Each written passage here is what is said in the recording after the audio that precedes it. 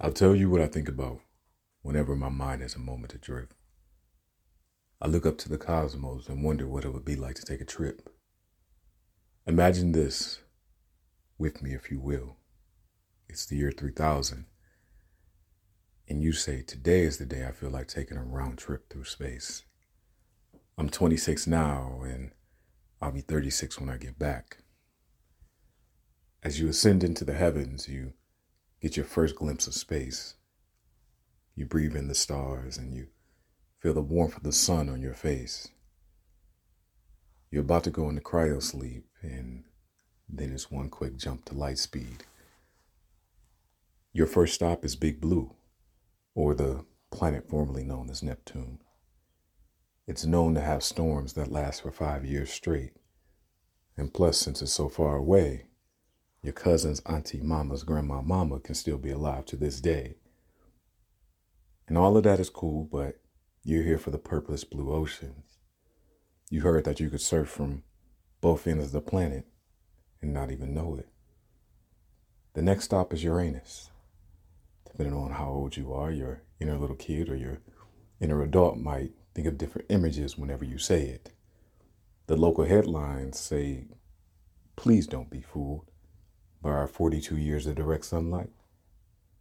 It's so cold, you can feel Earth's winters gripping your bones oh so tight."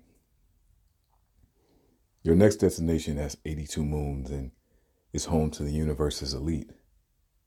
Saturn is 896 million miles away, so it's time for another cryo sleep. When you awake, you see the Daytona 30-ring super speed race. And on Earth, it's customary to complain about not having enough hours in the day.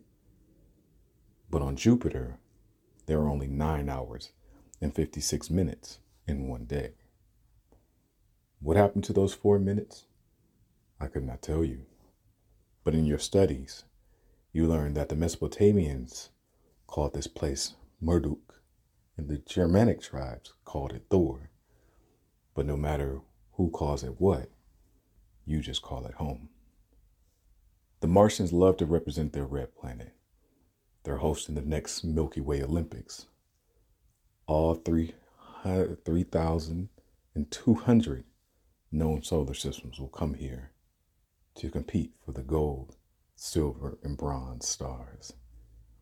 With the volcanic backdrop of Mount Africa as the sun sets, there's no place you'd rather be than right here in this moment.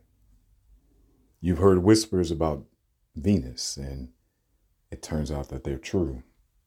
The goddess never sleeps, and you experienced a love that will last longer than 2 lifetimes. This love burns at 836.6 degrees for 225 days out of the year.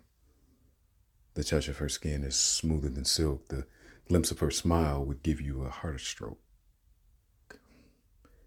The mere utterance of her name will make the universe stop.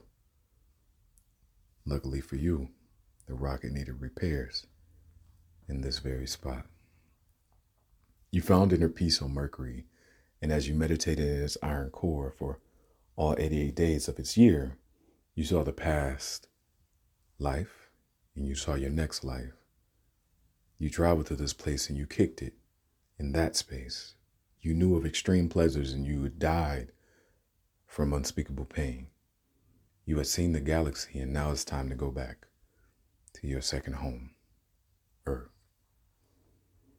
As you woke from your cryo sleep, having jumped yet again out of light speed to now a more moderate cruising, you hear the captain say, the local time is 4 o'clock, the year is 3026, and if the person next to you has not woken up from their cryo sleep, please gently nudge them and tell them we're transitioning from light speed to cruising speed.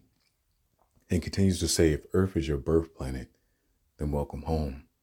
If this is your first time, welcome to the water planet. Thank you for flying with Universal Baltimore International Planetary Space Station and Airport. Séduction and Révolution.